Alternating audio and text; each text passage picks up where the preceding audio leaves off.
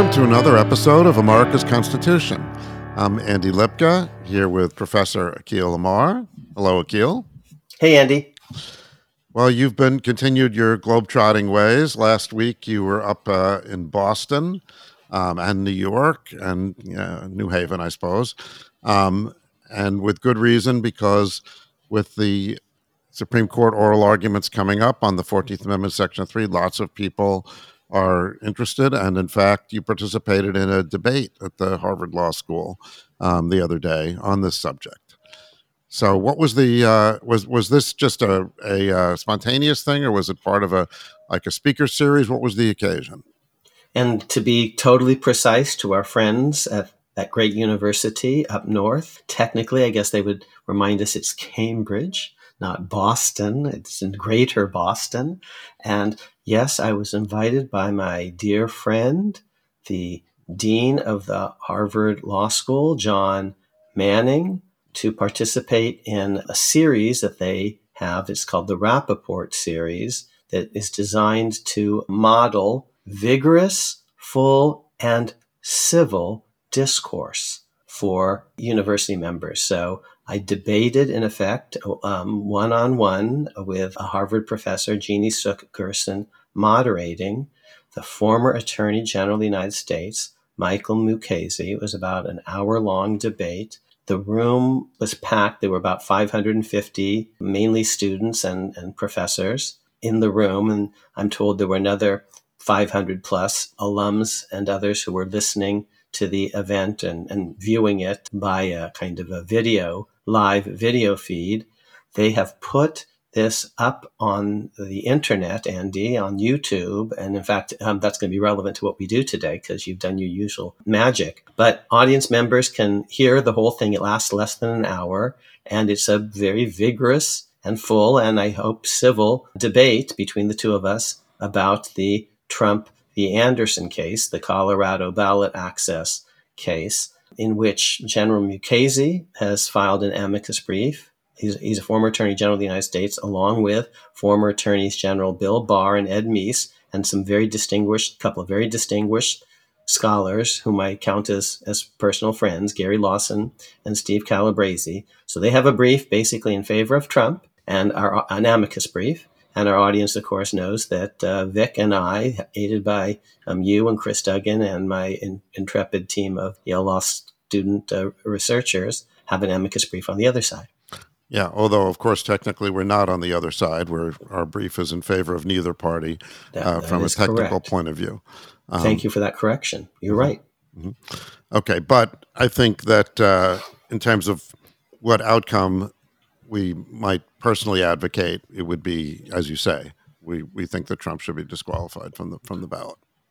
And one reason I'm saying on the other side, and I didn't say it before, is Colorado has actually filed its brief in the case, which it hadn't before Vic and I filed the thing. So we couldn't quite actually be utterly clear that we were in support of one side when we didn't even have that side's brief to the court. But now that we do, we're basically in support of Colorado on most of the main propositions. Okay, so let's talk about the purpose of this episode today. So we're going to play you some clips from the debate. So why are we going to do that? I mean, because in some ways, Akhil, what you say in the debate is perhaps a rehash of things that we've said before, and really a very abridged rehash. I think we've gone into much greater detail and elaborated more arguments on the various topics that came up. So why do it again? And I think the reason is to give our audience a couple of reasons. One is to give our audience a chance to hear some of the arguments on the other side that come in direct response or that challenge, things that you say. And then also, I think we want to address a little bit of perhaps a shortcoming in the format of the debate that by its nature, it was brief.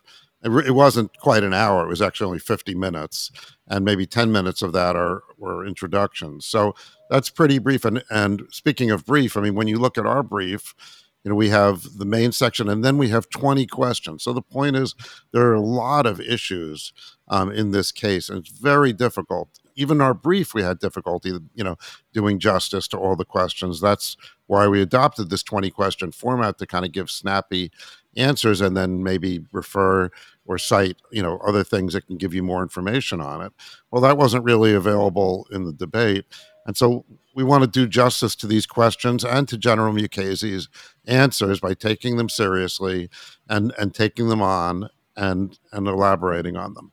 Now, to our audience, and maybe that seems a little unfair. Okay, in other words, well, General Mukasey operated under the same limitations, and now we're going to expound on what he said. Well, what about him? Well, so I would say that to be fair, we hereby, offer General Mukasey an opportunity to come on next week, which will still be before the oral argument. And if he wants to respond to things that we've said, we'll give him as much time as he wants within our, format of the podcast, which is quite a lot of time to respond. And if he wants to, he can have that opportunity.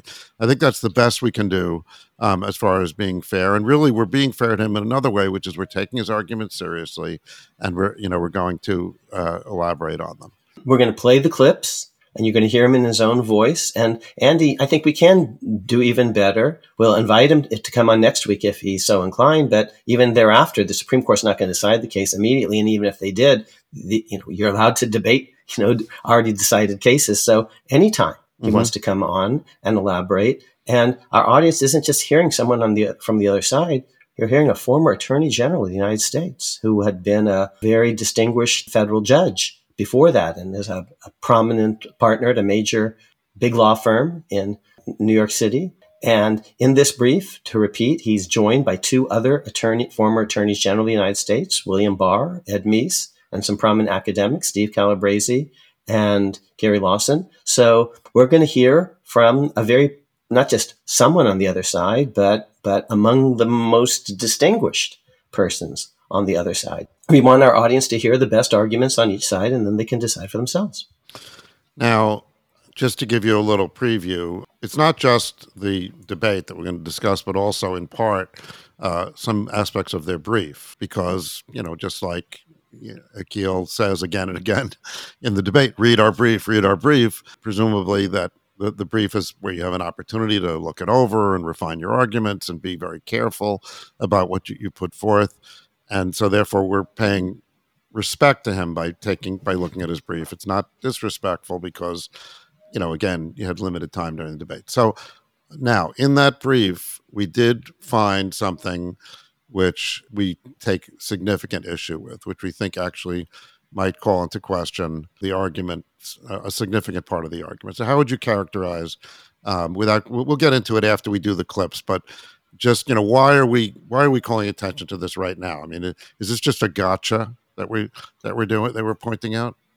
If it were a gotcha, I could have done it in front of hundreds of people live, and I was ready to do it. In the end, decided not to because there really wasn't, a lot of time to respond. But by the end of this podcast episode, Andy, we're going to break news. I'm going to identify in the next hour with you, Andy, a huge false statement, an egregious error that is not only, a real problem in its own right, but actually calls into question, frankly, a lot of, use a slightly harsh word, the competence of the brief as a whole. The mistake is so egregious, so almost discrediting and disqualifying, were it not for, the very distinguished nature of the authors of this brief, as to be astonishing. It may very well, I think this will be news, and I think probably the generals and the professors will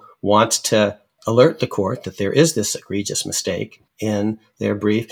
But we don't want to do a gotcha. I want to use this because this can happen, maybe if not to anyone, to almost everyone, and it can happen to almost anyone, because originalism is a very hard thing to do, especially under certain constraints of this case. And we're going to use this egregious error to talk a little bit more about our constitutional ecosystem, about the nature of originalism, about where professors fit into that ecosystem, and judges and justices and lawyers and amicus brief writers, senior partners, and the like. Yeah, I think the reason that we're calling attention to it, and you mentioned one just now, which is that it provides fodder for an interesting overall discussion about originalism and things like that. But also, we wouldn't call attention to it if it was just a typo or Yeah. something like that. But rather, it actually invalidates, one might say, a major argument that they make. It Yeah. does. It calls into question, bluntly, whether they really are kind of masters of the relevant material. Mm-hmm. I guess then you would say that the court has to decide. It's got 100 amicus briefs or whatever.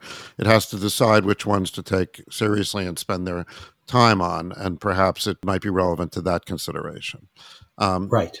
Okay. I mean, this is not personal, at all. Not at all. And again, I had the opportunity to play this card very dramatically, in a way that would have been embarrassing, frankly, to Michael Mukasey, and I chose not to do it in that context because we have more time here to kind of explain what the significance of the gaffe is and how it should be relevant to lawyers, to judges and justices, and to people more generally, our audience, trying to figure out what is this thing called originalism, and isn't it really a problem that some of our best lawyers are prone to get pretty significant things wrong, at least sometimes, when dealing with stuff that happened a long time ago. All right, so let's get to it. We're going to play clips, and they're clips on arguments that we made in the main part of the brief. So if you just to remind our audience, and the brief is up on the website, and it's up on the Supreme Court website, so it's very easy to access. And in the last couple of episodes, we've discussed the structure of the brief, which is that we make main arguments and then we have our little 20 questions that deal with many of the other issues in the case. The truth is that there really were only 5 questions in the debate. And the 5th one is this business about, is the president an officer? And we've beaten that to death. So we're not, and that's not in the main part of our brief. So we're not going to play that one. The 4 arguments have to do with, is the Section 3 of the 14th Amendment self-executing? That is, does it operate in the absence of a congressional statute? What about our proposed 50-state solution? Can states have different standards for how they judge ballot access, and whether they, when they assess whether the 14th Amendment Section 3 applies to a particular candidate, can they have their own methods of doing so? Can Maine have the Secretary of State do this, whereas Colorado has a district court conducting a hearing? Is that okay? Was this an insurrection, or was it a mere disturbance or something that falls short of the terms of Section 3? And finally, where do overriding concerns, possibly of democracy, enter into our thinking on this? So those are the 4 main arguments that we dealt with in the first part of the brief. And as it turns out, we had 4 questions on that. So let's start off with a question about self-execution. And we have Professor Jeannie Suck-Gerson, who I will remind everyone is an alumna of Jonathan Edwards College at Yale University. Here we go with this question. This other big debate about whether even if it does apply to a president or a former president, whether Section 3 is self-executing. And some people say, well, if Congress hasn't acted or authorized states to disqualify candidates under Section 3, then that can happen. Michael, why don't we start with you? There was legislation passed in 1870 to enforce Section 3. There was a civil aspect to it and a criminal aspect to it. So Congress did what it is now claimed it was unnecessary for them to do. They passed legislation authorizing enforcement of Section 3. The civil part was taken off the books, I believe, 20 or 25 years afterwards. The criminal portion remains on the books today as Title 18, Section 2383, the insurrection statute. So Congress did believe that that enforcement was necessary. There was, in fact, a case, again decided by somebody who I'm sure that is going to be criticized, Chief Justice Chase, who wrote that it was not self-enforcing, and Congress acted to remedy that, I guess, by passing legislation. So, Akil, I'm sure we could go the whole hour on this issue. Why don't we get your view on whether this Section 3 is self-executing? This is a big issue, and my side could easily lose on this issue. I don't think they'll lose on the other, on officer and office. So this is an important issue. On self-executing, 4 or 5 thoughts.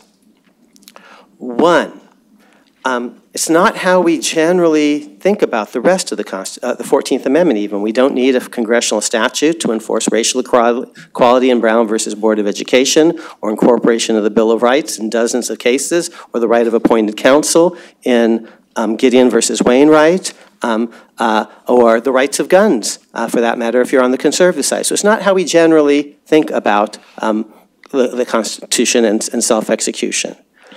2, Chase on circuit did say, it's not self-executing. Only problem is, he said in another case involving Jeff Davis that it is self-executing, and he ties himself into knots and says a bunch of contradictory things. But here's what you do need to know. Chase opposed 14th Amendment, Section 3, when it was pending, actually, and is running for president, and even while he's on the Supreme Court, they did that back then. And so, whom should you pay more attention to? The people that the American people picked, Ulysses S. Grant, because both Grant and Chase want to be president.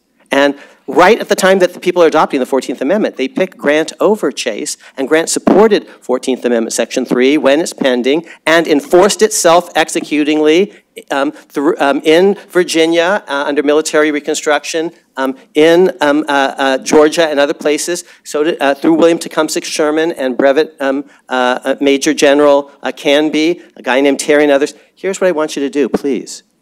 Read the briefs. Read my friend Michael's brief, and read our amicus brief, because, we've got the goods on all this stuff. I'm sure there's a lot of history that we can debate about, but they did it. It's not just history. They're enforcing it without a congressional statute immediately. Actually, senators say the moment, this is the word, the moment the 14th Amendment is ratified, it will actually oust people who are already in office in violation of Section 3. Okay, so that's the exchange. Your analysis, Akil. Just by way of reminder to our audience, some things require a congressional statute. Putting someone in prison under federal law requires a federal statute passed by Congress. Federal courts can't do that on their own. It's a landmark ruling, a case called United States versus Hudson and Goodwin from about 1812 or so. So yes, if you want to enforce Section 3 with criminal sanctions by saying, for example, if you certify someone for office knowing that they're in violation of Section 3, you can be criminally punished or something like that. That you need a congressional statute for. But for other stuff, no, you don't need a congressional statute. And my big argument is that's not how we enforce the rest of the 14th Amendment. Rick Pildes made this point. We talked about this in a previous episode, saying that's not how we think about other parts even of the 14th Amendment. And I mentioned some of them: racial segregation, the right of appointed counsel, right to have guns, incorporation of the Bill of Rights, and many, many other examples. So I did notice that General Mukasey didn't really respond to your argument about the fact that they did it. I mean, you were quite emphatic about that they did it, right. and again, no one is disputing, I think, that Congress has power, opposed to the power. Congress has power to pass enforcing legislation. No, obviously, Section 5 says that, but the question is it required? So the fact that they passed a statute, I don't see how that's evidence that it's not self-executing. Andy, you're a scientist, and you're actually seeing this asymmetric. If they if they did it without a statute, that's proof that you can do it without a statute. If they passed a statute, that's not proof that they had to pass a statute. Maybe the statute was belt and suspenders, out of an abundance of caution. And part of what they did actually did require a statute, but that's the criminal punishment part. But that's because there's a long-standing case from 1812, a Marshall Court opinion called United States versus Hudson and Goodwin, that establishes that. No federal criminal punishment without a federal statutory enactment. And I mean, I don't know the legislative history of that statute, but if one just thinks about it from a congressional point of view, there's a lot of people in the South that can run for different offices that might be disqualified, thousands, as you say. And do we really want each one of these to be litigated? So it's almost like a health insurance company that denies a whole bunch of claims on the theory that not all of them will be protested, that some people will just accept the denial and the health insurance company will make more money as a result. So here, yes, let's assume that Section 3 is self-executing and that people are getting thrown off the ballot, but that suggests that people are running. Okay, if they're getting thrown off the ballot. So people are running even though they're disqualified, and perhaps, it'll be litigated, perhaps it won't be. Whereas if now Congress passes a criminal statute, now they've created an active disincentive to people running. So you could see from their point of view that even though it was being executed, so, in a self-executing way, they might have felt that that's not enough, and that they wanted to add a criminal penalty so that more people would, to help deal with it, not just to create it so that you might run and you might win, but then you could get thrown off, but to make it so that, okay, you actually shouldn't do it, because if you do, we're going to put you in jail. Okay. Yeah. So the fact that there's a statute just means that you're enforcing it maybe even more effectively, but it doesn't at all say the 14th Amendment is a dead letter without the statute. And contrary-wise, when the Grant administration is enforcing the thing without a statute, that's just decisive evidence that at least Ulysses S. Grant, the guy that the American people voted for right after voting for the 14th Amendment, that he thought he didn't need a statute. And that's just like proof positive. And he is U.S. Grant. And to take it a step further, those people that were disqualified didn't then challenge that in court successfully, correct? Good point. Yes. And after all, if Griffith's case was such an important precedent, then you would think that would have carried them, through, that they would have been successful if indeed that were binding precedent or generally recognized precedent, or that people took it seriously or whatever. But then why was it that these challenges didn't take place, or if they took place, they were unsuccessful? So and remember, Chase himself says all sorts of contradictory things in other cases. And he's not dead yet. He's still around till 1872 or so, because he runs for president in 1872.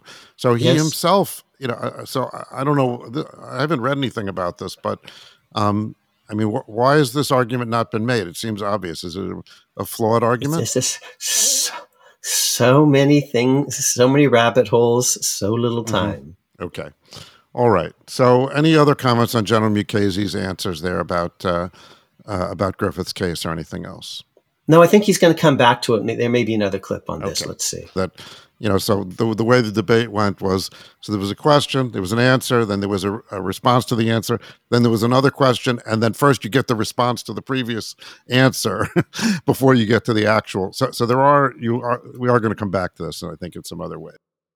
Does it make sense for this Section 3 to be self-executing or not? Michael?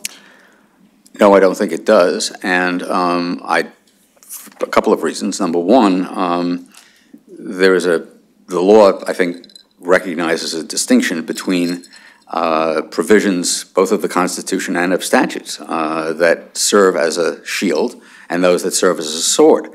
When you have provisions of the sort alluded to by Akil, such as rights of free speech, equal protection, and so on, those are a shield, and they are self-executing. When you have a provision like the one that invalidates somebody from serving, that is not self-executing. The again, an illustration of that is the fact that Congress passed legislation to carry it into effect. That's not to say that you can't have legislation to enhance the protections of provisions of the Constitution that are protective. 42 Section 42, Title 42, Section 1983 provides remedies, but again, the remedies it provides are used as a sword, and therefore you need legislation to carry them into effect. Absent 1983, it's questionable whether there would be a basis for getting remedies of the sort that 1983 guarantees. So, Andy, there wasn't a lot of time, as you mentioned in the debate, but wow, that's wrong. Okay, so first of all, he talks about swords versus shields, and that's an important topic, and we've done it in previous podcasts, actually. Our audience members will recall that I identify that as an important point, but that doesn't go to self-execution. What you do need a statute for, congressional statute, is criminal punishment. But keeping someone off the ballot isn't criminally punishing that person. We're not criminally punishing Barack Obama when we say you can't be on the ballot because you've already been a two-term president, or George Bush for that matter, W. Bush for that matter. We're not criminally punishing someone who's 34 years old or who's not natural born. So you do need a statute for criminal punishment. Okay, but that's different than shields versus swords. And by the way, his brief doesn't talk about shields versus swords at all. And he mentions the statute, 42 U.S.C. Section 1983, which provides a federal basis for a lawsuit when, say, for example, cops violate my Fourth Amendment rights.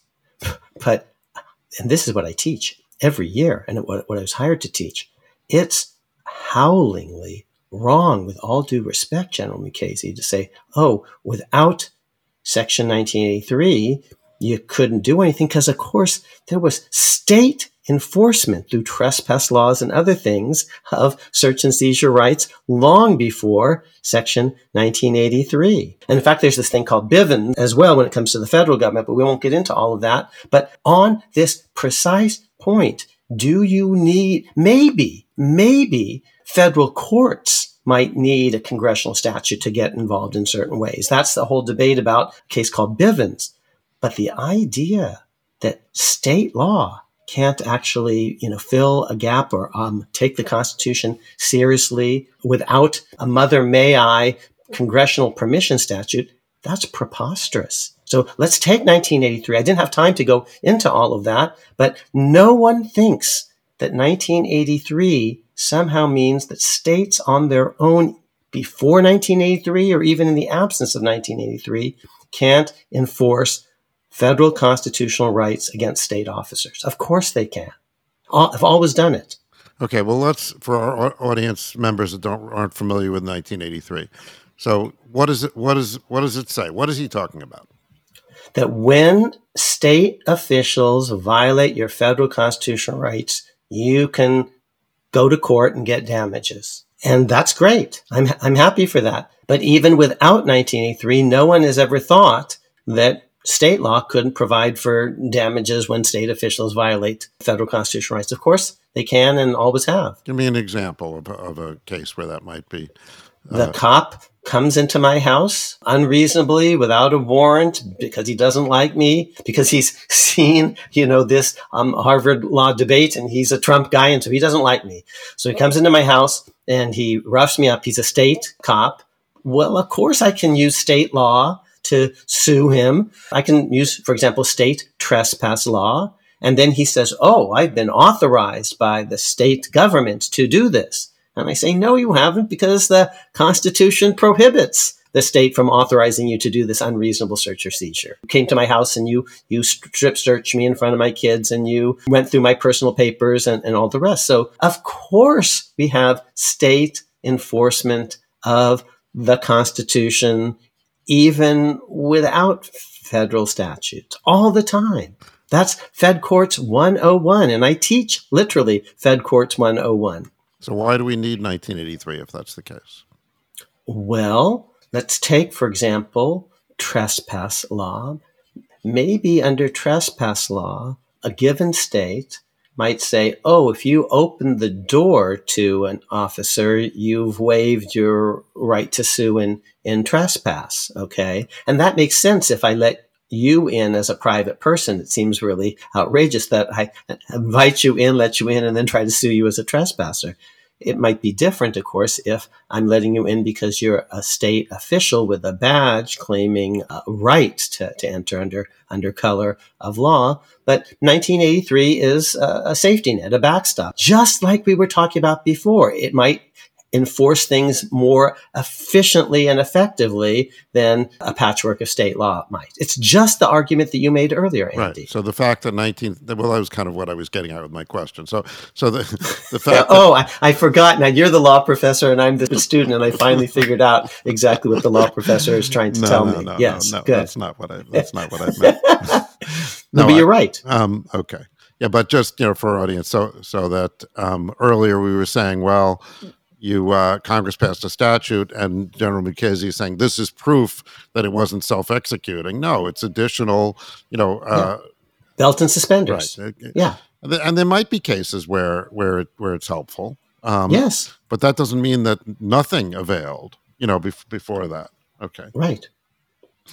All right, very, very good. So you've dismissed that argument. So this sword and shield business, you find that to be an unpersuasive. If indeed disqualifying someone from being on the ballot under Section 3 is using the Constitution as a sword, then so is disqualifying someone for being over 35 or under 35, using it as a sword to disqualify.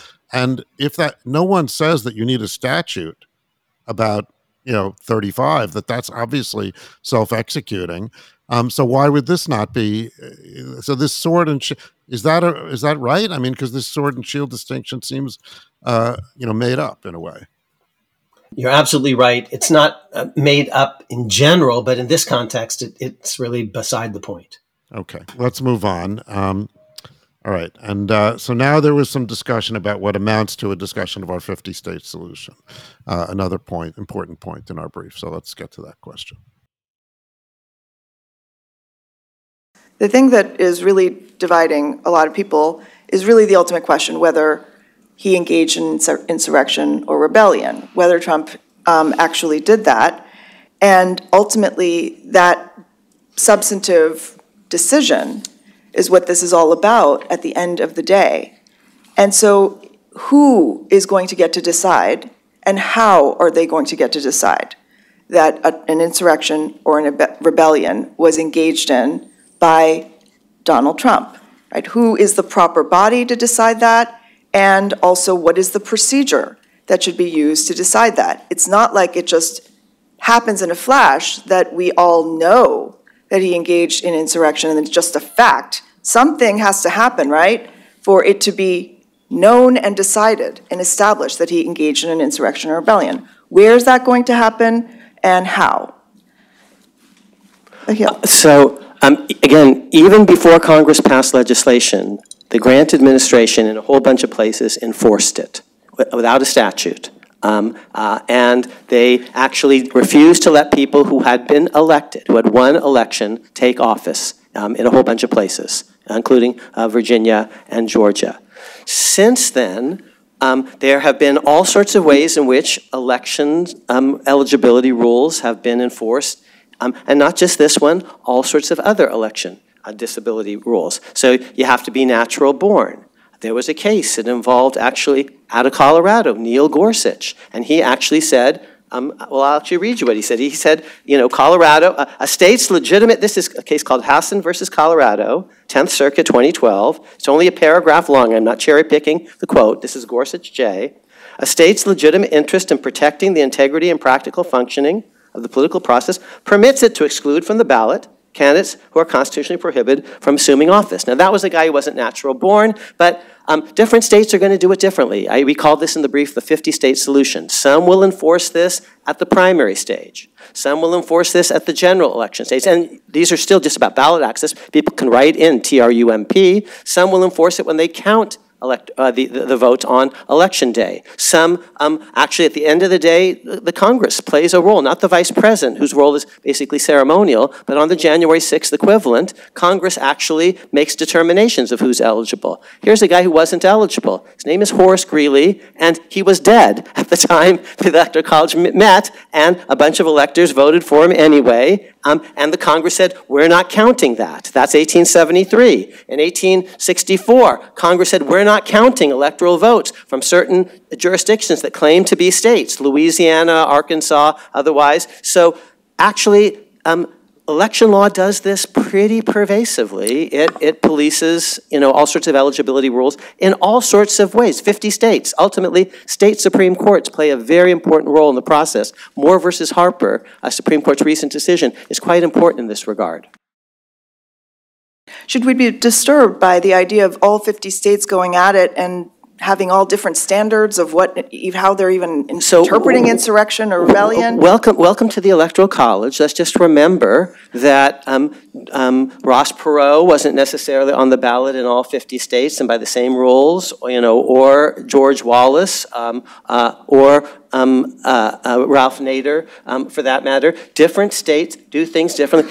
States, technically, this is in our brief as well, could say, we're going to pick, state legislatures, we're going to pick the presidential electors ourselves if that's permitted by the state constitution, as construed ultimately by the state Supreme Court under Moore versus Harper. They can do all sorts of stuff. In this case, we had a proceeding. It was a juridical proceeding in Colorado. There were findings of fact, hundreds of paragraphs. Both sides were allowed to, participate, and that's how Colorado does it. That's how it does it if there's a question of whether someone is 35 or has already served 2 terms or is ineligible because they're a senator or representative or natural born. So, Michael, what do you think of that? I mean, do you have any quibbles with Colorado's process? I have lots of quibbles with Colorado's process. Colorado's process approaches the standard that used to be the standard for disqualifying counsel in criminal cases. If counsel in criminal cases was inadequate to the point of making a farce and mockery of the proceeding, then counsel was disqualified. That proceeding was based in substantial part on the work of the January 6th committee, which the judge swallowed whole. She made, yes, there were hundreds and hundreds of paragraphs. There was a great deal of typing in that opinion. There was a whole lot of substance, not a whole lot of substance of the sort that judges and lawyers honor as a decision of a trial court. I understand that there was a lot of effort put into it, and it was a great rhetorical device. But as a court's findings of fact, it's laughable. Right, and is that what we're going to see in all the other states? I don't believe we will, because I think the Supreme Court will be the final arbiter and should be the final arbiter of what Section 3 means. I think Supreme Court law and precedent, going back to Cohen's versus Virginia and other cases, says essentially the Supreme Court has the last word. And frankly, it stuns me to see the 14th Amendment, which was meant in the large, talk about large principles, to limit the powers of the states, being used as the occasion for scattering authority among 50 states to decide on 50 separate bases who's going to be on the ballot and who isn't. The fact that Ross Perot was not on the ballot in all states meant he simply didn't qualify. That's a whole different story from this, which involves a disqualification of somebody who would presumably qualify under the laws of all states. So what presumably qualifies? No, that's the issue.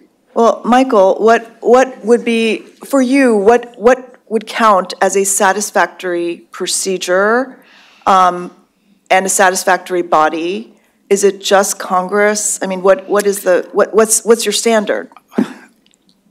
My standard is conviction under the statute that charges of insurrection, under the Insurrection Act.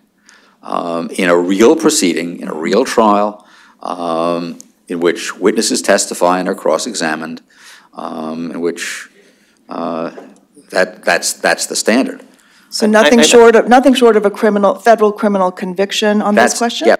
Okay, your comments. So again, so many things that we couldn't go into in the debate. Michael Mukasey is not just a former United States Attorney General. He's a former federal trial judge, very distinguished, a former federal trial judge. And what he said was actually, I think, kind of shocking. Colorado had a trial judge who heard days worth of testimony on both sides. Donald Trump got to make his case, and then she made findings. That's what judges are allowed to do in bench trials. And his poo-pooing of that, I thought, was really problematic. Well, plus, if it were so disgraceful, why didn't the Colorado Supreme Court, dismiss it? Just so. And in general, our legal system is based on the idea that findings of fact by the trier of fact are given very great deference, as long as there's a basis to support them, and there surely is here. Well, he did make reference to the January 6th hearings. And a judge is allowed to bring in things from other proceedings if the judge finds them persuasive. For example, let's imagine there's a drug company and it is sued in one case and it loses.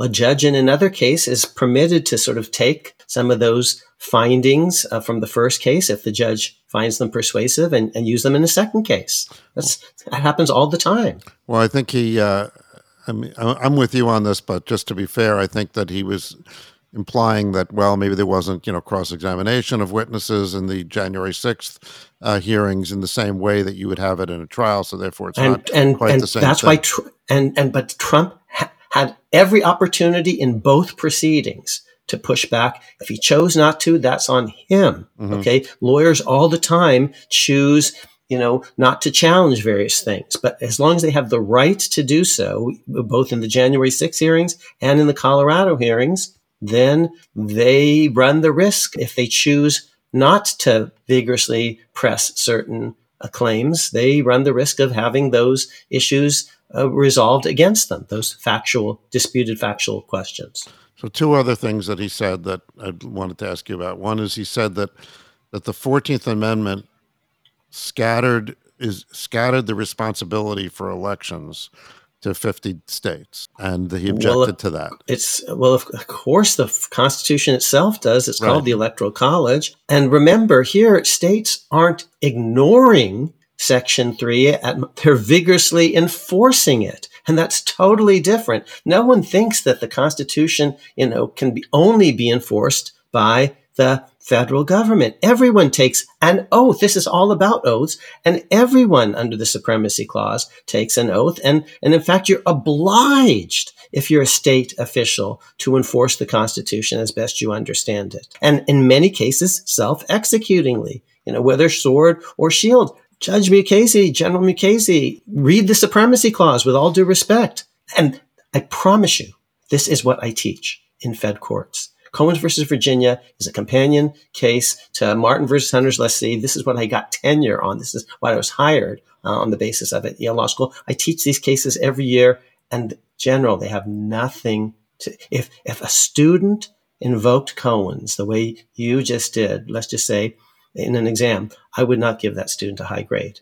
And to repeat, this is technical Fed jur stuff. I'm not going to go into all the details, but what he said is wrong. And if you want more details on that, this is just the mistake that the Bush versus Gore court made, and that the Moore versus Harper court, disavowed in Moore versus Harper. Treating certain issues, because state and federal law are implicated together, treating that as a basis for disregarding sensible ruling on state law or facts rendered by a proper state tribunal. 14th Amendment Section 3 is not actually about the right of Donald Trump to be on the ballot. If it had been about that, then you say, we got to be really, really scrupulous, we federal judges, if a state is kicking someone off the ballot, because in this alternative universe, 14.3 is all about your right to be on the ballot.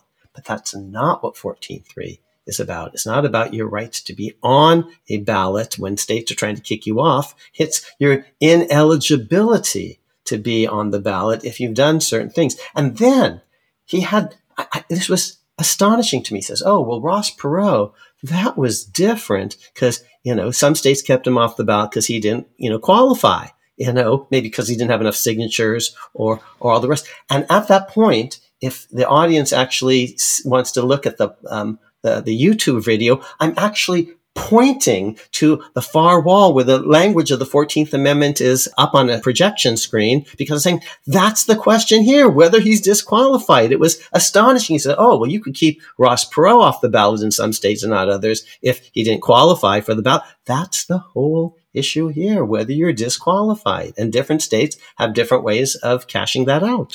Yeah, I think that what you just said is something which hasn't really been discussed that much, but I think that some people have an intuition that Trump has a right to be on the ballot, and this is infringing that right. And you're saying, and perhaps you could infringe it, but if you're doing so, you have to have some type of proceeding as if you were thinking about putting him in jail or something like that. He's not being kept off the ballot, for example, because he's female or black or Jewish. Those would raise issues under First Amendment and the 15th Amendment and the 19th Amendment. But if you're kept off the ballot because you've already served 2 terms as president, because you're not natural born, because you're not 35 years old, you're kept off the ballot because you actually aren't allowed to be on the ballot, much less, that your right to be on the ballot has been violated. Now, just getting back to this question about the 14th Amendment scattering responsibility, as he put it. This is something I've read about people talking about in other contexts recently. The notion that the 14th Amendment people have said things like it would never be construed as conferring power upon the states. In fact, it was all about protecting, the federal government or the people from misbehavior on the part of the states. And therefore, to delegate the notion that the people in the South, let's say, would be determining state by state who can and can't be on ballots is the last thing that the framers of the 14th Amendment would want to do because they didn't trust states. That's what was going on with the 14th. That's the argument that he's making, I think. Right. But it's a silly argument because, as I explained, the 14th Amendment, for example, let's say, says you've got to treat blacks equally. That creates power, or it recognizes power and indeed a duty of states to enforce that racial equality idea. Or 14th Amendment says, of course, you have to protect freedom of speech and of the press. We call that incorporation or free exercise of religion. That creates a duty and presupposes a power to enforce all of that. The idea that somehow the federal Constitution can only be enforced by the federal government is wrong. And that's true even when the Constitution imposes certain restrictions on states. In fact, it expects the states to actually enforce those restrictions. And the restriction here is you can't put someone in office, in state office, for example, if they're an oath-breaking insurrectionist. You just can't do that. Forget the presidency. You can't do that for dog catcher. Okay, so let's just for a moment take a short break to outline for our listeners that are hoping to gain continuing legal education credit from listening to this podcast, how they would do it. So as in past episodes, you would visit the website of the New Jersey State Bar Association. In this case, it's podcast.njsba.com. You be asked for some information, and then you enter a code. And the code this week is executive, and that's not case sensitive. And then you proceed to fill out the rest of the form, and you'll receive your credit if you are a member of the bar in New Jersey, New York, or Pennsylvania. And if you're in any of the other states, you can, in most cases, gain credit through reciprocity. Just contact your state bar association for that, but you'll still need the code, which is executive, for this week. Thank you to the New Jersey State Bar Association for partnering with us on this. Okay, now let's talk a little bit about the important episode that you read about in the brief that General Mukasey and his colleagues have submitted an amicus brief to the Supreme Court. So what's involved here, Akil? What's the big news? At page 22 of the brief by former Attorneys General Edmund Meese III, Michael B. Mukasey, and William P. Barr, along with law professor Stephen Calabrese and Gary Lawson, the following proposition is asserted. It's actually a page of the brief, page 22, when it just coincidentally, the brief cites Akil Reed Amar, an article, The Bill of Rights and the 14th Amendment from a 1992 Yale Law Journal. But here's what is said 50 words later at page 22 of this brief. One leading House Republican, Representative Thaddeus Stevens of Pennsylvania, agreed there was a need for Congress to pass implementing legislation because Section 3, quote, will not execute itself, unquote, citing Congressional Globe, 39th Congress, First Session, page 2544 from 1866. Now that page of Congressional Globe is a page that I've been familiar with for 30 years. I actually cited to it in that article that I mentioned, that 1992 Yale Law Journal article. Just to be clear here before you get into it, I mean, the argument they're making just is obviously they're saying that this quote from Thaddeus Stevens supports their assertion that Section 3 is not self-executing. Correct. Two problems. First, on that page, Thaddeus Stevens is not talking about Section 3. He's talking about Section 2, which is all about actually congressional apportionment. It's changing the 3/5 clause because now slavery has been abolished. So 3/5 has become 5/5. And so Reconstruction Congress need to figure that out. And of course, you need congressional legislation when it comes to congressional apportionment. You're going to need a census and then a congressional law about how many seats each state gets under the new census and all the rest. So first, in that page, Thaddeus Stevens is not talking about Section 3. He's talking about Section 2 and how that won't execute itself for obvious reasons having to do with what Section 2 is about, which is congressional apportionment, which, to repeat, requires a congressionally authorized census and a congressional law about how to apportion Congress every 10 years. Even bigger, way worse. Section 3, at the time that Thaddeus Stevens is talking about this, which is on May 10th, 1866, the version of Section 3 that Thaddeus Stevens could arguably have been referring to was utterly different than the version of Section 3 that later materialized. That version of Section 3 on May 10th, at that very page, was all about disfranchisement of millions of insurrectionists.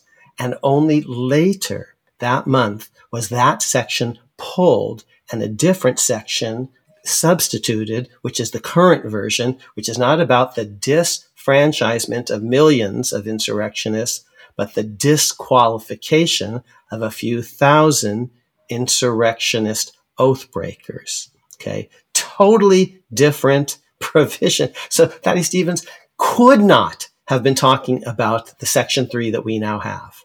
And Andy, here's what I wrote in 1992 in the very Yale Law Journal article that they cite at that page. This is footnote 252 of that article. I cite Congressional Globe at 2544, and then I say Section 3 was later amended. Okay, totally different section. Wow. Now, you can say, so what? That seems so technical. No, here's the basic point.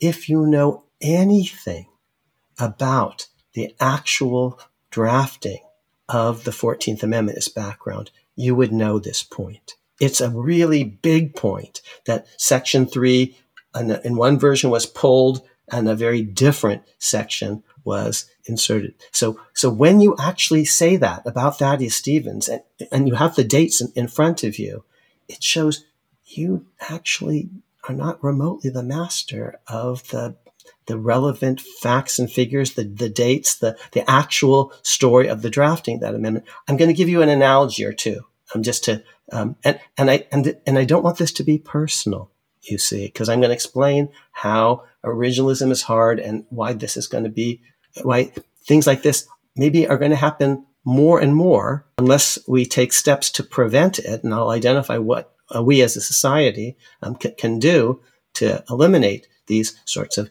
gaffes. So again, I could have done this at the debate, and I didn't. I could have pulled a gotcha. But the analogy would be if someone said the following: you're debating baseball with someone who's, and someone says, well, of course women can be great baseball players. Look at Babe Ruth, or you're talking about important presidents over the course of American history, and someone says, that John Adams, he's really impressive. He actually won 2 terms, the first in 1797 to 1801, and the second in 1825 to 1829. And you'd say, no, that second one wasn't John Adams. That was his son, John Quincy Adams. They're not the same person at all. You just made a massive mistake. That's the kind of mistake, honestly, that this Thaddeus Stevens gaffe is. In fact, because I know these are all very honorable lawyers and professors, I suspect that they're going to need to actually inform the court of their inadvertent error, and they're relying on it big time. Oh, Thaddeus Stevens thought that Section 3 required congressional legislation because it won't execute itself. Yeah, is he like one of 10 people that they're citing here or something that make statements like this? Or no, he's one of 2. Mm-hmm. And who's the other? Not remotely important compared to Thaddeus Stevens, who's big time. They, in a different part of their brief, invoke a fellow named McKee on whether presidents are officers or not. And McKee is not remotely part of the real story of how the 14th Amendment is adopted. He's not remotely a player. He's not on the relevant committees. He's a one-term guy that no one ever heard of. The United States Supreme Court has never cited this fellow McKee for any proposition in connection with the 14th Amendment ever. Truthfully, I've spent years studying this stuff. I don't even remember the name McKee. He's not only that, but the on McKee, the draft that he writes, that he proposes, is never debated even in the committee. Because he's not a player. Yeah, so it's just like someone completely irrelevant quote. It's utterly irrelevant, which you would know if you had spent years studying the relevant materials. And in fact, I have. That's why, I wrote this early article. It's called The Bill of Rights and the 14th Amendment in 1992. It became the second half of a book that I wrote in 1998, published, called The Bill of Rights, Creation and Reconstruction. So now we're getting into why this mistake was made. And it's not because these are bad lawyers or arguing in bad faith. This is embarrassing to them, and it doesn't help their cause. Before we leave this, before we get into that and we leave the actual significance of the mistake itself, would you say that when you withdraw the Stevens quote entirely, that their argument falls to pieces? That it's intrinsic to their argument? It's a central pillar of their especially, remember, it's a combination. They have Chase, but I'm saying Chase actually contradicted himself, and he's running for president, and he was opposed to Section 3, and there are all these other problems with Griffin's case. And they say, but who do you have on the other side? You have Ulysses S. Grant, and he supports the 14th Amendment, and he actually does enforce it self-executing in a whole bunch of ways. And this is how we enforce the rest of the Constitution, and especially the rest of the 14th Amendment. We don't require a congressional statute. And this is how we enforce, search and seizure rights and all sorts of other rights against government. And this is how we enforce all the other ballot access rules, like being 35 years old or natural born. And you've got other people in Congress saying explicitly that the word they use is the moment that the 14th Amendment is ratified, it will have immediate effects. So, when you take out this Thaddeus Stevens quote on the one side, and then you look at all the other stuff on the other side, it's pretty one-sided. Mm-hmm. So it really was intrinsic. It was basically the their counter, like, well, you have authorities, well, here's our authority. And then when Yeah, you you take got that Grant. away, then they have no authority, in effect. Right. I have Lot Morrill, I have Ulysses S. Grant, I've got William Tecumseh Sherman, and they say, well, we've got Chase, Yeah, but Chase actually is on both sides and convoluted. And they say, oh, we've got Thaddeus Stevens. Thaddeus Stevens is big. He's very important. He's no McKee. He's one of the 5 or 6 most important players alongside John Bingham, Sumner, who actually has much less influence than Stevens. Stevens is basically the guy who controls the House of Representatives. In fact, he's a very, very important political operative. And if he had said this, as they assert, that would be substantial. But he didn't at all. Remember, for 2 reasons. He's talking about Section 2 and not Section 3. And even if he somehow were talking about Section 3, he's talking about a totally different Section 3 that has nothing to do with ballots and disqualification and office holding or anything like that. OMG. And just to put a pin in it, so the concept of where he's saying, well, this is not self-executing under, and okay, it's not the Section 3 that winds up getting passed. Is it plausible to say that, well, he wanted to say that this other draft was not self-executing, therefore Section 3, the same principle would apply to the Section 3 that wound up getting passed? Or are they completely different ways of thinking about self-executing? They're totally different because, of course, when it comes to voting and apportionment and the rest, you're going to need all sorts of congressional involvement. That's one point. But Kurt Lash has asserted that Stevens said the same thing about the final version of Section 3. He's wrong on that. And I'm not going to go into all the reasons he's wrong. Mark Graber completely agrees with me about that. But since the Mukasey brief, the Attorney General brief, doesn't talk about that, and probably for good reason, because they probably looked at that and said, this isn't actually very, strongly supportive.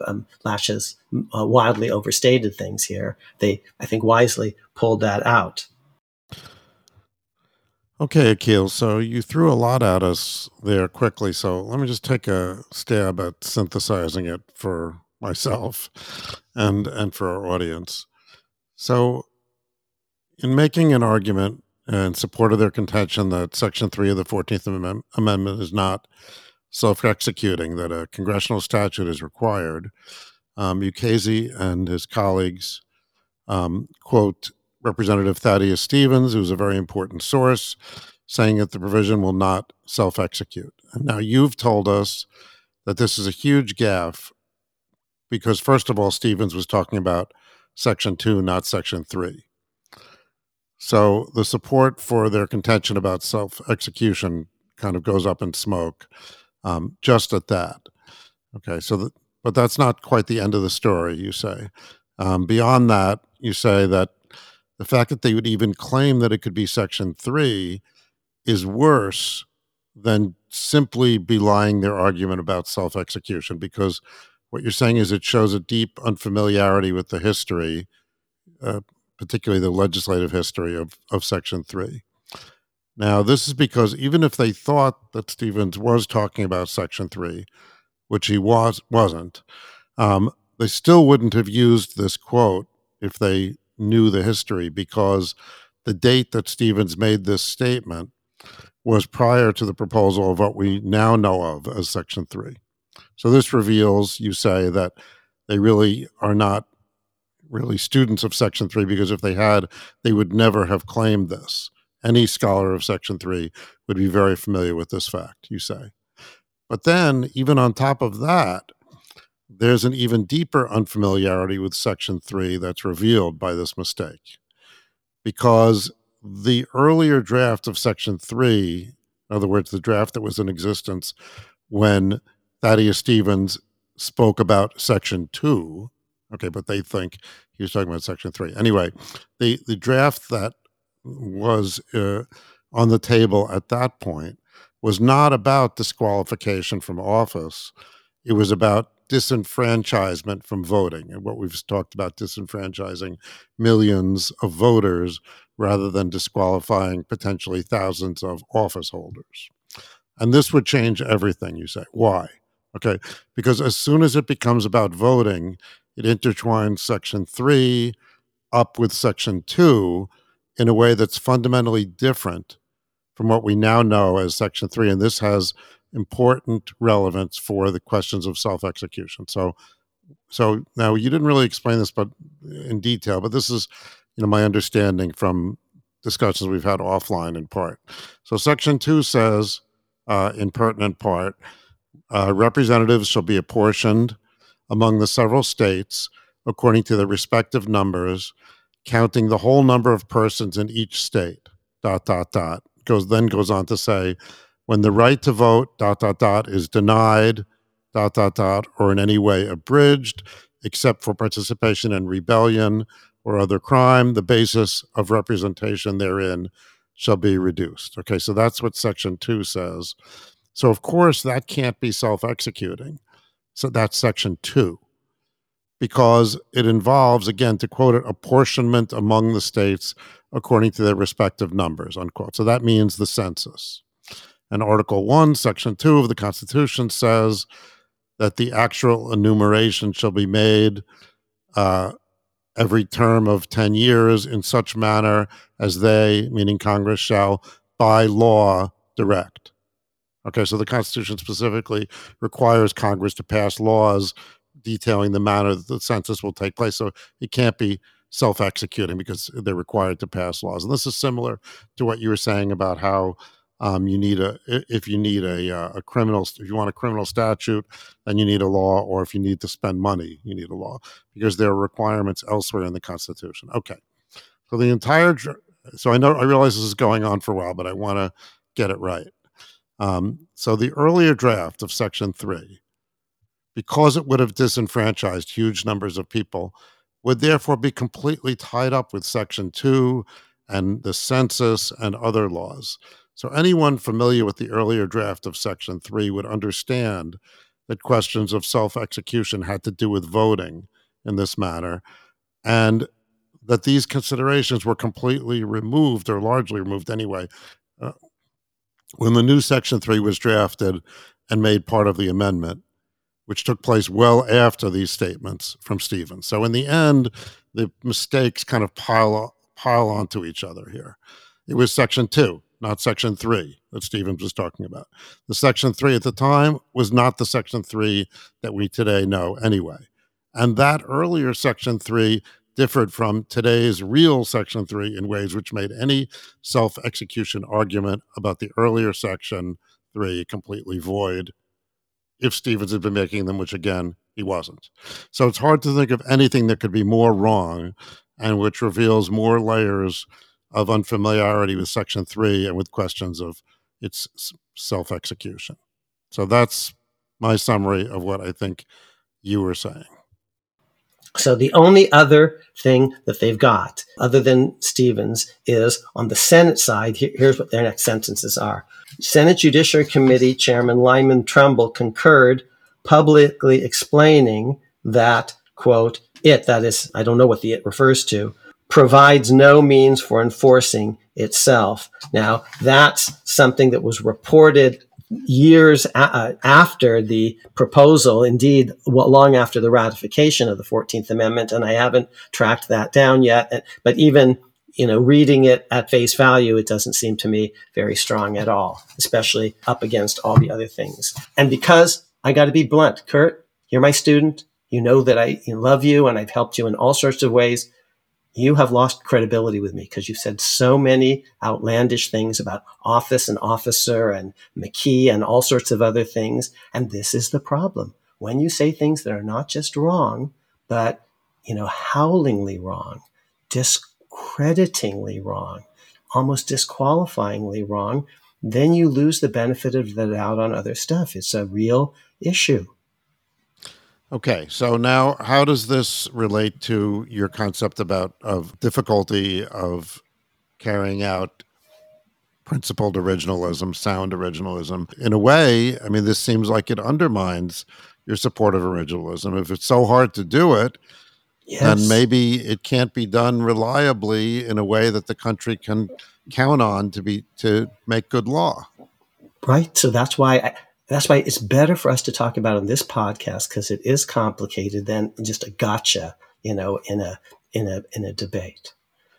So let's talk about, just very briefly, Moore versus Harper, because we saw the same thing in Moore versus Harper, a very prominent law firm headed up by a very distinguished former public servant, my friend Chuck Cooper, high administration in the Reagan administration, just as some of the people who were signing this brief, high officials in Republican administrations. Chuck Cooper, in his firm's brief, referred in Moore versus Harper to the, quote, Pinckney plan, unquote. And I knew, because I've been doing this sort of thing ever since I was in law school, probing Thaddeus Stevens on the 14th Amendment and the early drafts of the Constitution at Philadelphia and all the rest. I've known ever since I was a law student that the Pinckney plan is a fraud. It's a fake.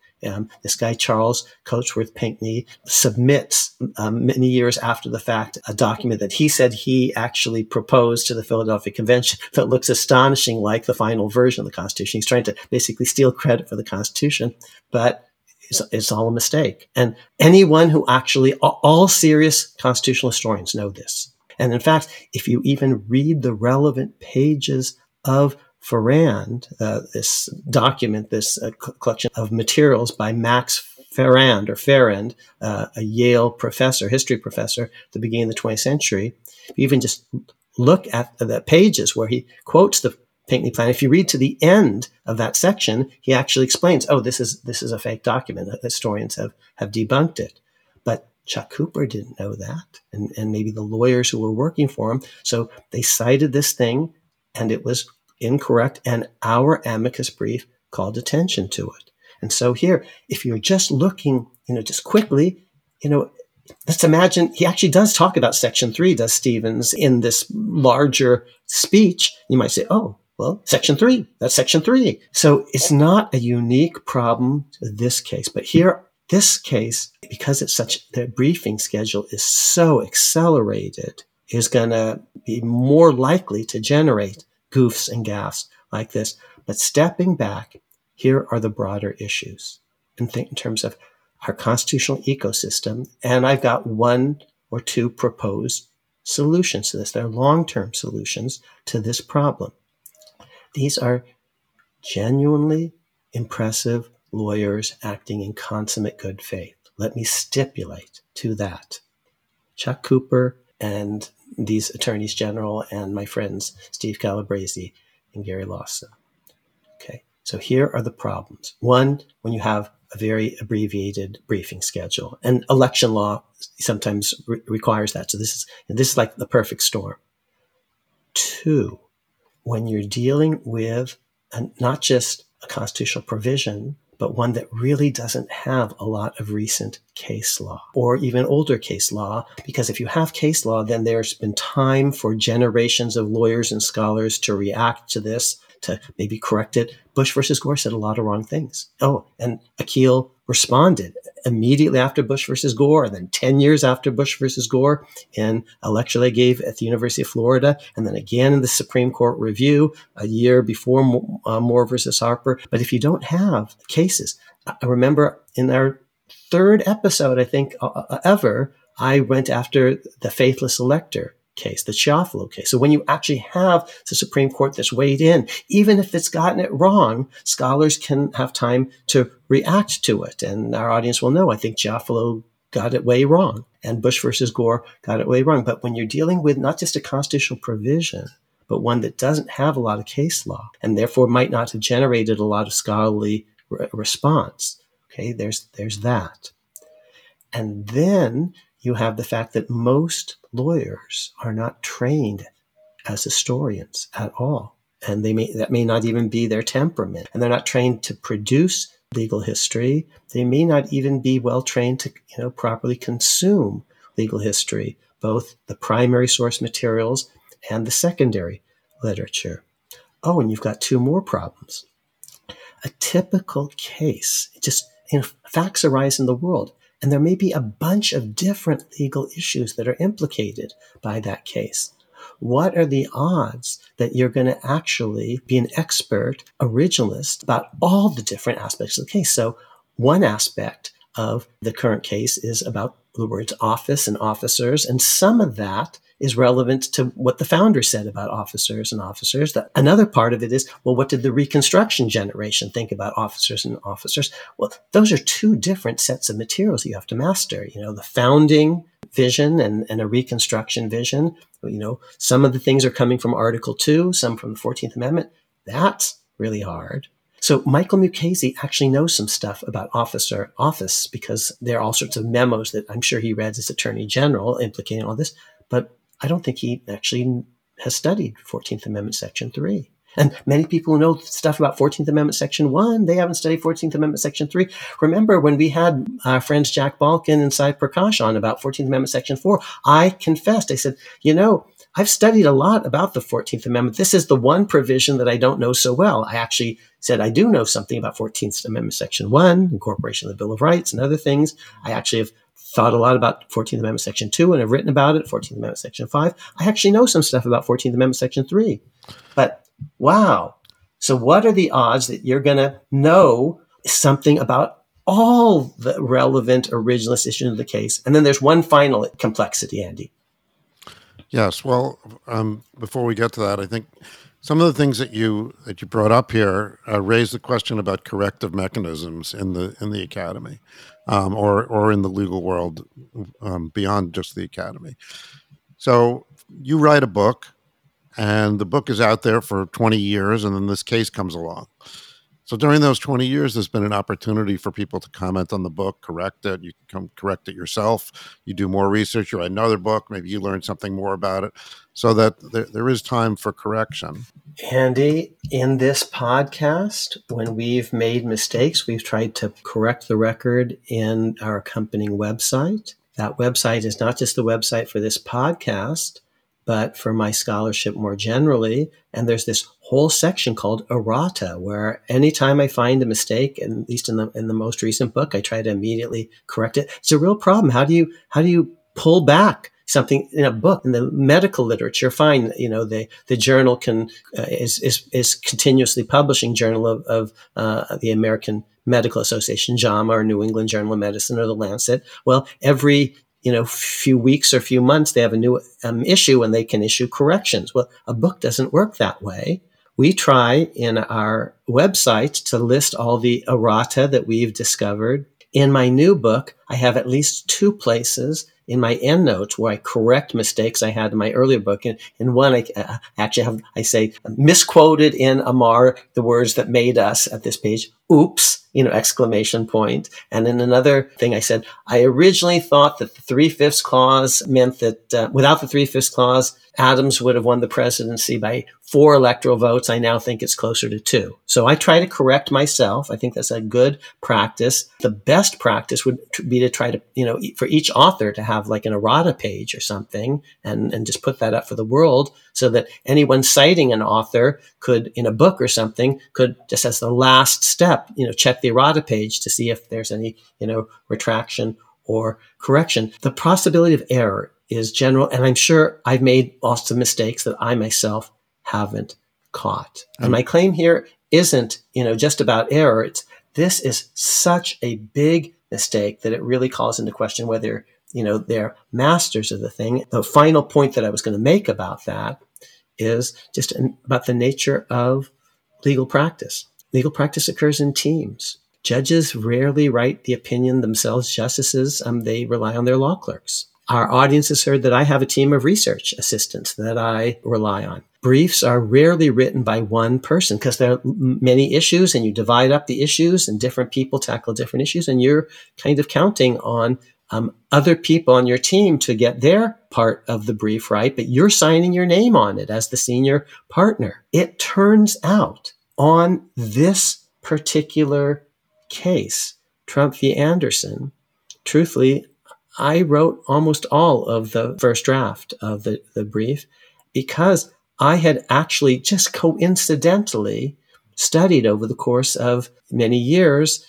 almost all the aspects of the issue. I first wrote about office and officer in 1995. And I wrote about Section 3 being modified in 1992. It just turns out, somewhat coincidentally, that a lot of the really interesting issues of first impression in this case are things that I had studied, in part because I'm interested in all these little wrinkles, these quirky things that I thought, well, this will probably never come up, but, how should we think about it anyway? Now, what's my long-term solution to these problems? Because originalism is going to present these problems probably more than if judges are just trying to look at recent cases, because they're the authors of these recent cases themselves. So here's the problem.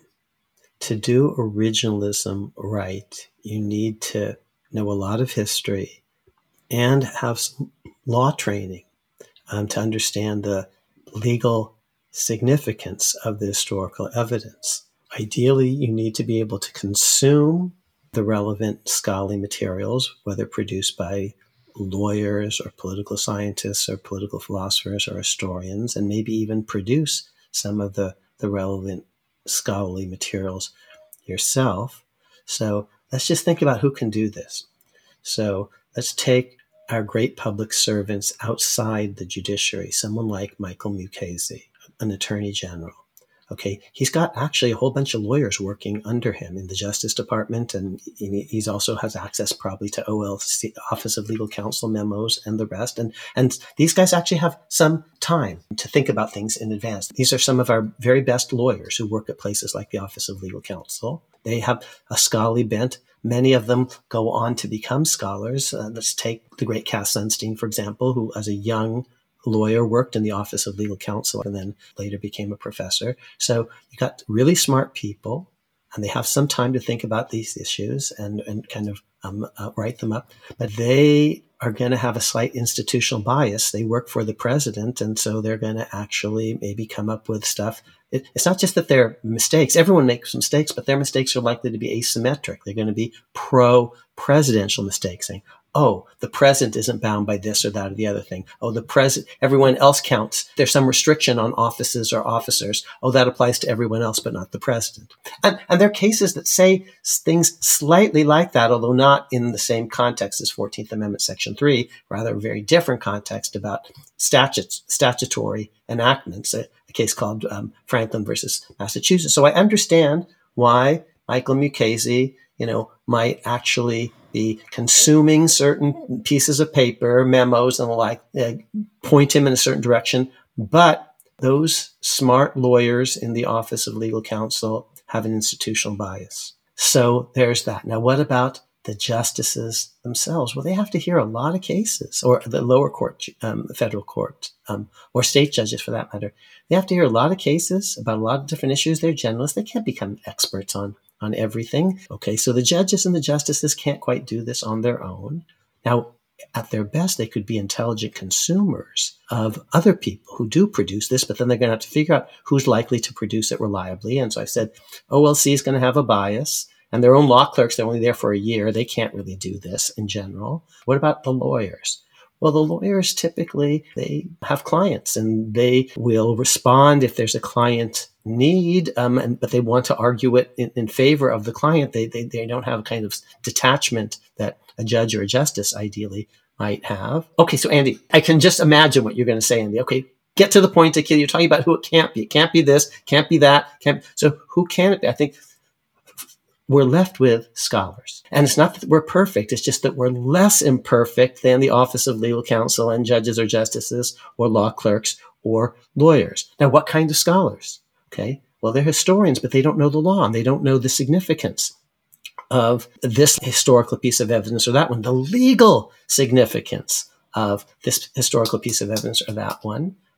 And unfortunately, and Andy, this is what we learned in our last ever scholar adventure down in Florida, people like Gordon Wood in history departments are few and far between. Young people in history departments are much less interested than in a previous generation in studying law, government, statutes, judicial decisions, and the like. Many fewer of them are interested in doing that. They're more focused on bottom-up social history about daily lives of ordinary people. which is very important, but that's not going to really help me that much on 14th Amendment, Section 3. So I think we're left with the law professors. Now, most of them don't learn how to do this in law school. And even if they know how to do it, unfortunately, many of the people in law school aren't interested in doing this, but they could do this. They have the time, they have the candle power, and they could be doing a genuinely useful service to all of us.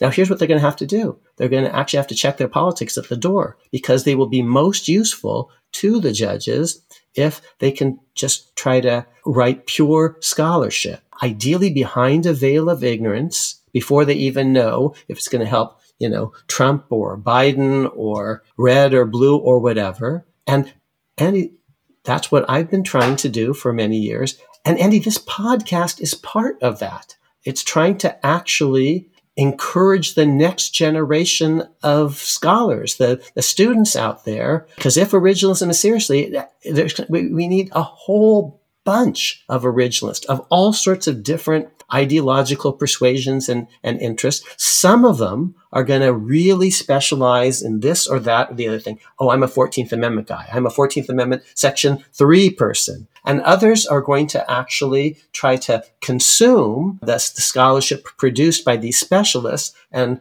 try to draw broader connections and generalize. I try to do a little bit of both. I write about the Fourth Amendment and the Fifth Amendment and the Sixth Amendment in very fine-grained ways. And I try to pull the camera back and write about criminal procedure or the Bill of Rights or the Constitution as a whole, whether textually or methodologically or chronologically. We need both. We desperately need both. And it's not that we're perfect, but we scholars are arguably the least imperfect. If we're really serious about preserving constitutional meaning, we can't just rely on the occasional amateur genius of an Abraham Lincoln, of a Hugo Black to save us.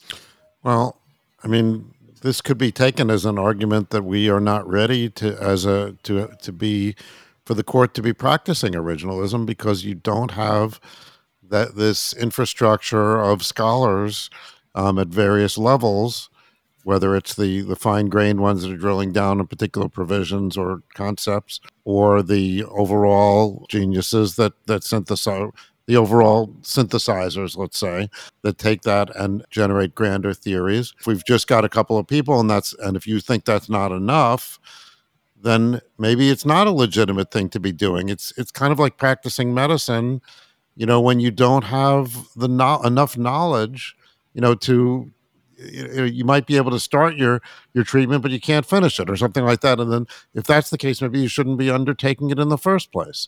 So that, and that's why, you've said, well, this person, this judge or that judge is a precedent-oriented judge, and all they know is the cases. But it's possible to know the cases. Okay. So maybe knowing 90% of the cases is better than knowing 40% of the originalism or something like that. Maybe, but here's the argument on the other side, and it's central. It's how we begin our amicus brief, Andy, and how we end our amicus brief. This case, Trump v. Anderson, is all about the oath. And the oath is not to the precedents, it's to the Constitution. And then that's how we begin. And we end by saying, what about democracy? And we say, well, the kind of democracy that actually this society rests on is a constitutional democracy. It was the last question I got asked at Harvard. What about democracy? And I say, well, if by democracy we mean one person, one vote, then Hillary Clinton should have been president and not Donald Trump. Donald Trump was elected by a 50-state solution in which actually it mattered where the votes came from. And if it's pure democracy, why can't I vote for Barack Obama? Because I actually still like him, but the Constitution says I can't because he's already served 2 terms. What if I want to vote for someone who's 34 or not natural born or a senator or representative? So the vision, the only thing that we have, Andy, that pulls us together as a nation, that unites us, it's not democratic theory, because why does Wyoming count equally than California? It makes no sense to me as a matter of democratic theory. The only thing we have is the Constitution and the theory of democracy that it embodies. And if this is what you're taking your oath to, you have to I think at least try to do your best to honor that. Now, here's what that does mean. My friends on the court, and many of you are my friends, and as an amicus, I'm presenting myself as a friend of the court.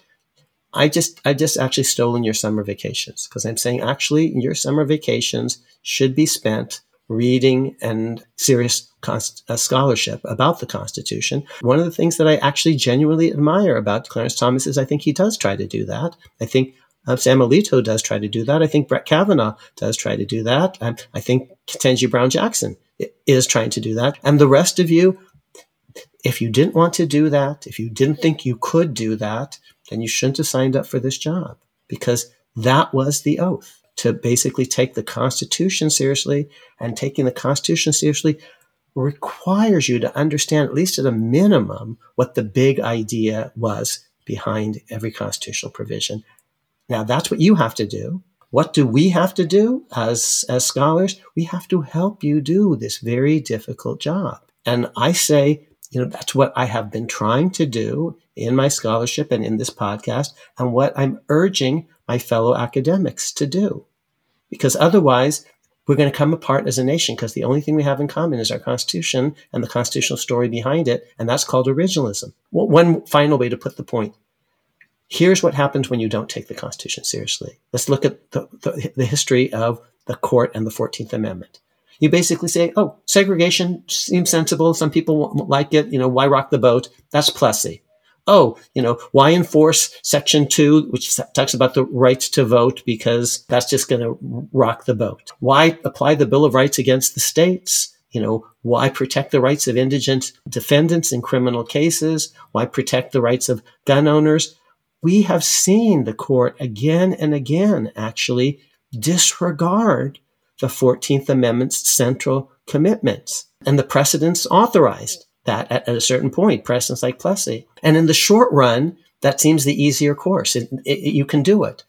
But in the long run, I think it's a big mistake. And now that the court is making this pivot to originalism, it's a good opportunity for us to think about the major restructuring of the legal ecosystem that I think will be required to make this neo-originalist project a success.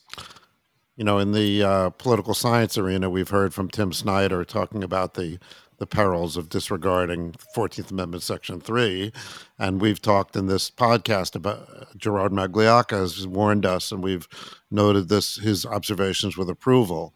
The things that you just said, that the 14th Amendment as a whole was radical. They knew it was radical, but it was passed by democratic means.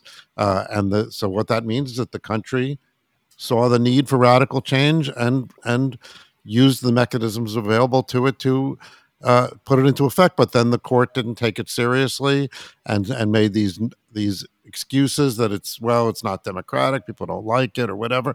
But again, that's unwise. And we have to have some faith in the ultimate democratic backbone of the system and implement it. And just one point, you originated this podcast and you understood that there was a kind of a gaping hole in the ecosystem. Because even if, let's imagine in my wildest dreams that I'm actually able to produce some stuff that might be useful. Well, it means nothing at all unless actually law clerks learn about it, and lower court judges, and ultimately Supreme Court justices and senators, and ultimately citizens. Okay. So the job of the academy isn't just to produce ideas. You told me way back when, Light and Truth, is to disseminate them. And nowhere is that more important than in a democratic society. Ordinary people need to understand the system because we pick presidents every 4 years. And I want my fellow citizens, to understand why it is that, for example, they may not be able to vote for Donald Trump even if they want to, and why that was actually just and fair and legal and right. And democratic. And not some kind of coup d'etat. Mm-hmm. By the elite. Just to bring this back before we finish for today, because we're not going to get to the rest of the debate, but that's okay. We got to the heart of it. To bring this back to the gaffe, okay, and why do we make such a big deal about this gaffe? I mean, from my perspective and listening to you, I hear that it's not that General Mukasey and his colleagues are bad people or motivated by evil or desire to misquote Thaddeus Stevens. But in this case, which is about constitutional provision that hasn't gotten that much scholarly attention over the past century and a half that it's been around, in an election law case, which is by its nature time limited and rushed, the court's hearing this in an expedited, manner, in a system where the practitioners are relying on other people to do some of the work for them, and therefore it's harder to maintain accuracy, where you have a certain level of advocacy, where there might be implicit biases or other types of biases that come to the fore, that in that kind of a situation, it's not surprising that you might see this kind of, outrageously incorrect assertion that's fundamental to an important brief before the court that may result in the need to disavow this publicly, before the court to maintain their integrity and before the court. Remember, we had Neil Katyal on for 2 episodes, and he said, if you misrepresent to the court, and you don't, call attention to it yourself, the court will never trust you again. So that that's this gaffe, I think, rises to that level as a layman, admittedly, seeing it. So anyway, all of that says that yes, we need more research. People need to do these. The knowledge has to be available to everyone, and it has to be available with time to review it, with time to modify it, with time for it to gain general acceptance, so that when you have to do it in a hurry, you at least have things that you can rely on, and that, I think, is a lot of what your point has been. So more on this to come in future episodes. And I hope this wasn't too theoretical, but I think that it's useful to have brought this specific incident to everyone's attention because it does illuminate this overall question. So until next week, we'll have more. Thank you, Akil. Thank you, Andy.